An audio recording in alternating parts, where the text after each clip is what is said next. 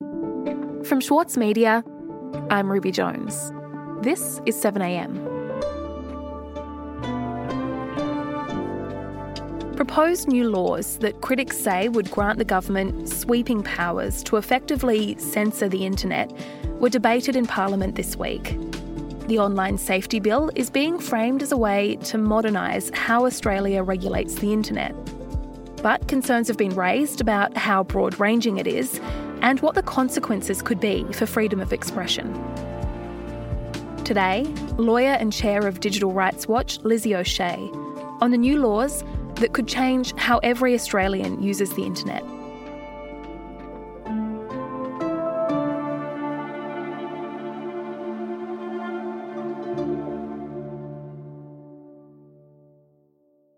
Lizzie, the Australian government is really grappling with how to update our laws to better suit the age that we live in, the age of the internet.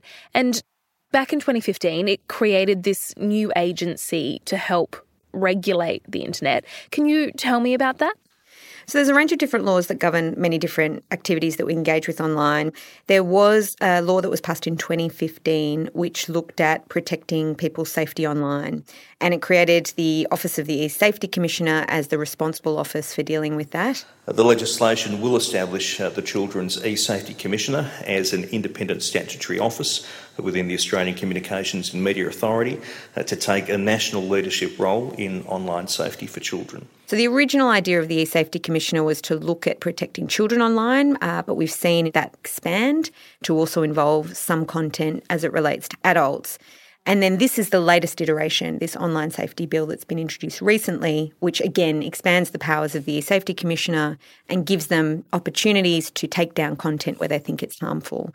There was a lot of discussion about this bill being proposed over previous years, but it's been tabled and consultation has been extremely short through the parliamentary process, which suggests to us that they don't really want to have a conversation about this. They'd rather implement broad-ranging powers for a commission and then leave it to them.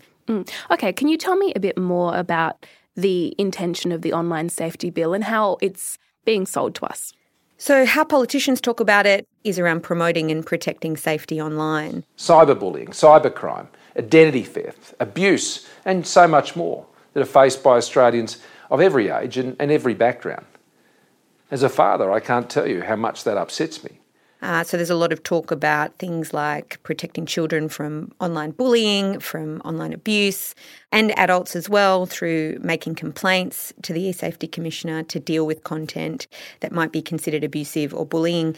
With a funding boost of close to $50 million over 3 years, my government is supporting the Commissioner's efforts to keep everyone safe online. It's very important to us. So that's the idea, that online life can be very harmful, particularly for children, but also for adults.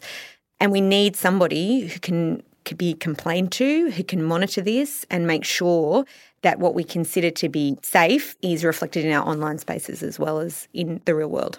With new laws to push back against those online abuses. And we are setting requirements for digital platforms, the big companies, to keep their users safe and reducing the amount of time harmful content can stay up online. We want it taken down. Okay, we're being told that it's something that we need to keep us safe online and particularly to keep children safe online. But what other effects might it have? Yeah, well, one of our big concerns, I suppose, is that it actually provides broad powers to the Commissioner to look around for content that the Commissioner might consider harmful, and then be able to issue notices to take down that content and to set expectations as well as to what constitutes harmful content, so often without any appeal rights, without any transparency as to why a decision might be made. The current E-Safety Commissioner is Julie Iman-Grant. She's got a background in industry. She used to work for Twitter, among other things, and she's well-versed in these kinds of issues and is a big advocate for expanding her powers. Hello, my name's Julie Iman-Grant, and I'm Australia's E-Safety Commissioner. A better internet is one where everyone feels safe and respected online, so that they're able to identify risks, use technology safely, and report unsafe behavior. When the current e-safety commissioner is interviewed about this, she talks about harmful content, which is a very broad term and might mean many different things to different people. When you look at the legislation, it's not just harmful content, but it is a very broad set of content. It generally draws on the classification regime that exists for film and television that people might be familiar with when you go and see a film that's been the R rating, exactly, MA, that sort of thing. Mm-hmm. But when it comes to ratings classifications, well, it's seriously important to choose the right movie for every member of the family. R-rated includes lots of films that many people have probably watched who are listening to this. Movies rated R are restricted to adults, 18 years and over.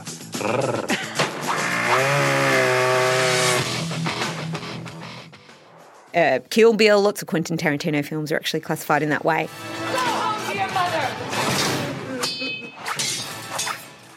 And so that content could be subject to a takedown notice by the Commissioner.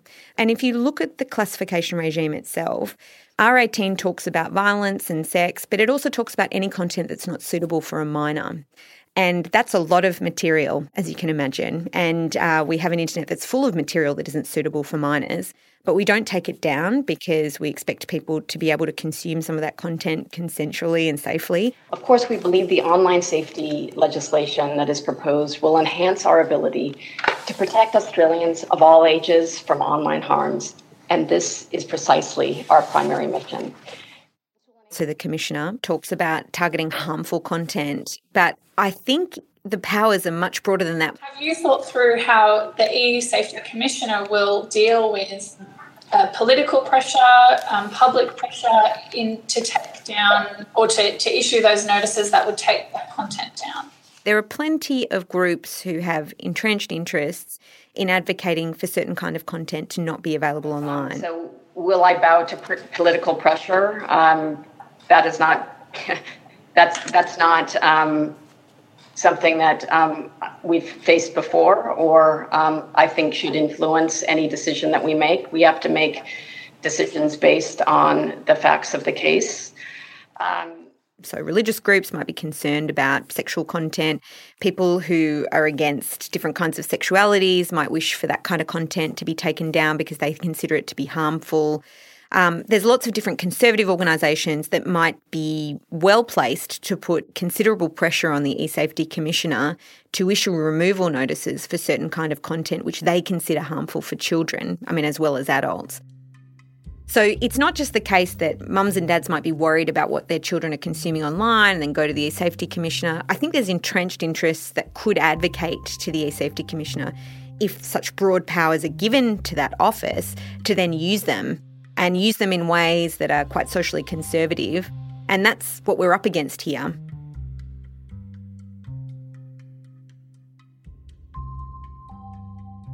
We'll be back after this.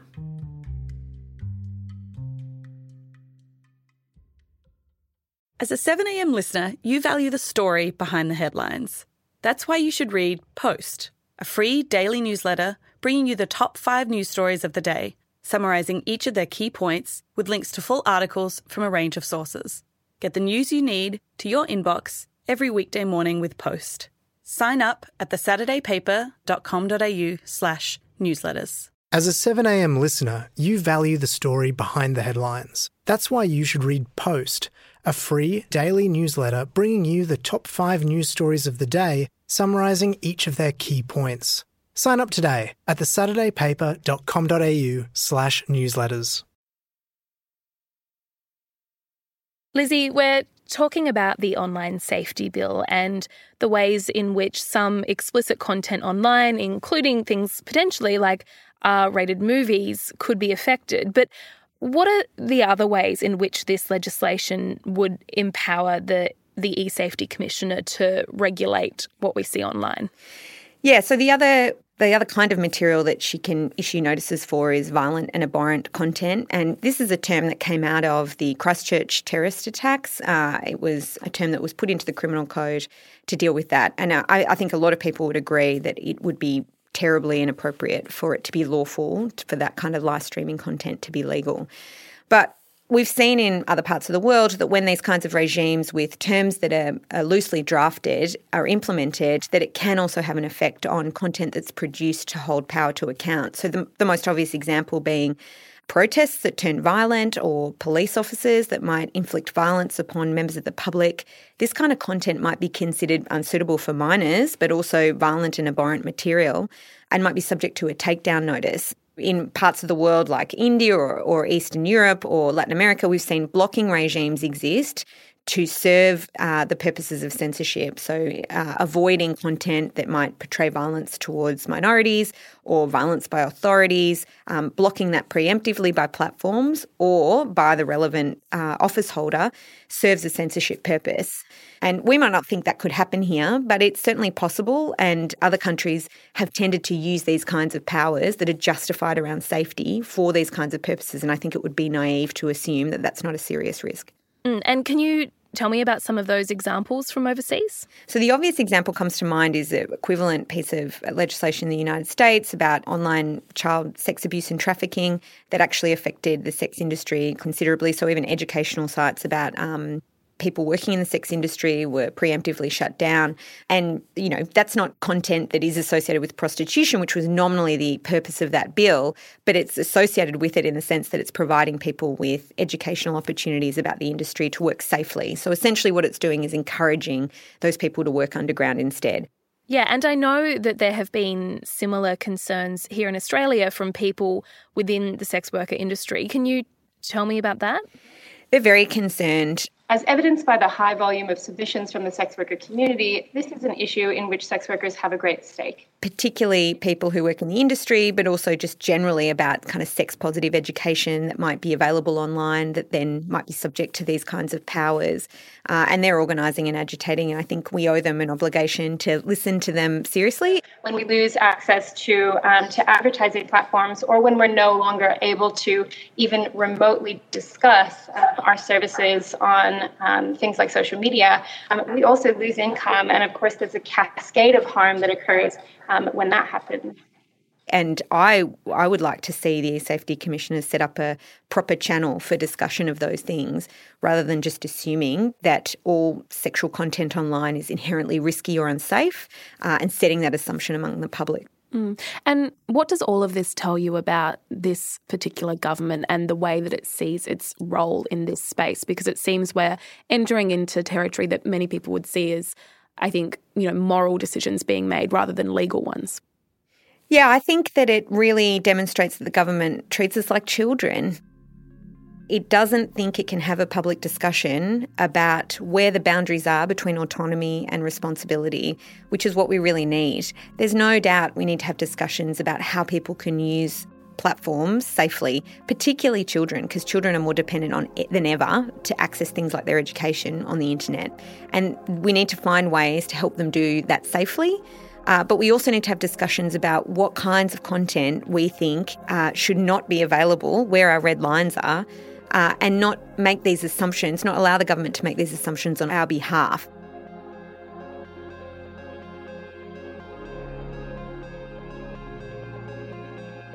Lizzie, thank you so much for your time today. Thank you so much for having me.